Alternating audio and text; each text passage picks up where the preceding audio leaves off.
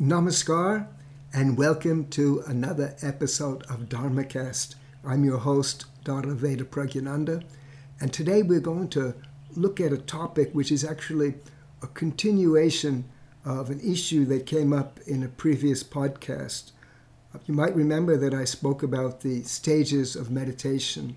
There are 4 stages that people pass through when they begin meditation, and the first stage is a little bit difficult because your mind is not cooperating, your body is not cooperating, there are many problems. But one of the problems that also occurs in this first stage of meditation is that the people around you give opposition. They think, oh, what are you doing? You're not. You're just sitting there silently. You're doing nothing. You're wasting time. And you feel like the odd person out. And in the society, it is true that people who meditate and pursue a spiritual path are really in a minority. So if you're feeling exceptional in a kind of a negative way, I want to read something from my guru, and he puts it in a different kind of perspective. So this is from an essay called The Great Exceptions. My guru is Sri Sri Anandamurti, and this is in one of his books called Ananda Vachan Amritam. So he says, in India, princes and princesses used to eat sumptuous food, dressed well, and travel extensively. One day, however, a prince thought, why do humans suffer from so much pain and affliction? What is the cause of this suffering? What is the reason behind it? I will have to go deep into the matter to find out why. I will have to step down from the throne to make a thorough investigation. This exception to the rule occurred in a prince's mind and led to the birth of Buddhism. There was a great scholar who had a sudden realization that mere pedantry will not lead to the cessation of misery. It will not bring any lasting joy or happiness. So he gave up his worldly life, and started wandering through the streets. His name was Sri Chaitanya Mahaprabhu, and this led to the birth of Gauriya Vaishnavism. Those people who are society's exceptions are extraordinary people.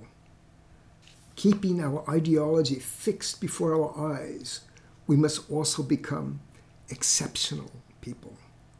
For those people who are treading a new path, who are constructing something new, exception is as valuable as their lives. Most people spend their lives on this planet eating and drinking. Sometimes they contract diseases, their stomachs become distended, and they die. But there are certain exceptional people who say, no, we have not come to eat, drink, and make merry. Those who lead licentious lives foolishly get involved in brawls and fights. But the exceptional people say, no, we do not want to live such a life. Missionary life was started on this planet by such people who today are glorifying that tradition in ever-increasing numbers. They alone will make this line of exceptions even more brilliant and will build human history. These exceptional people are sometimes seen as a bunch of lunatics by others, but the fact is, these so-called lunatics do something new and constructive for society. So, we should be exceptional, but it's a good exception that we should be. We shouldn't be just like the millions of people who eat and sleep and drink and make merry, and that's life for them. But we should do something noble with our life. So that's really very important. And in this passage, he mentions that those people who become extraordinary and exceptional in that positive sense of the word, that they will really construct the society of the future, that they will build the bright future for humanity. So I think you should be aware of that we're passing through a civilizational crisis now, that there are many institutions that are going topsy-turvy and humanity is suffering many problems. So it takes good ideas to right the wrongs, and many things have to be done. Different policies have to be implemented. But as important as those ideas or policies might be, we need proper people to implement them. So, and one of the ways that we can find those proper people is we find it not by looking outside, but looking within ourselves. And that's why, once again, the emphasis here is that we should build our lives in a proper way.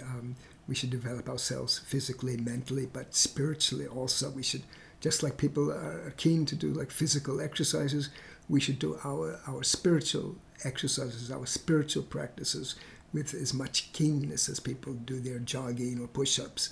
So we have to do that, and don't mind if you're an oddball or you're not, you don't have a football stadium or with 40,000 people with you doing meditation. It doesn't matter.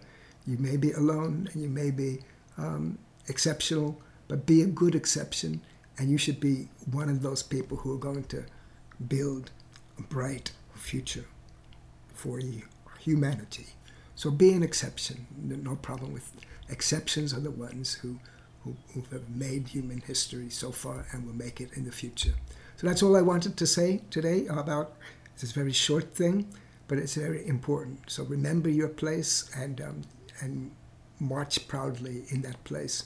So that's all. And if you have any questions, ask me. You can send email to info@dharmacast.com, or you could put a comment down on the website, or contact me in any way you can find me.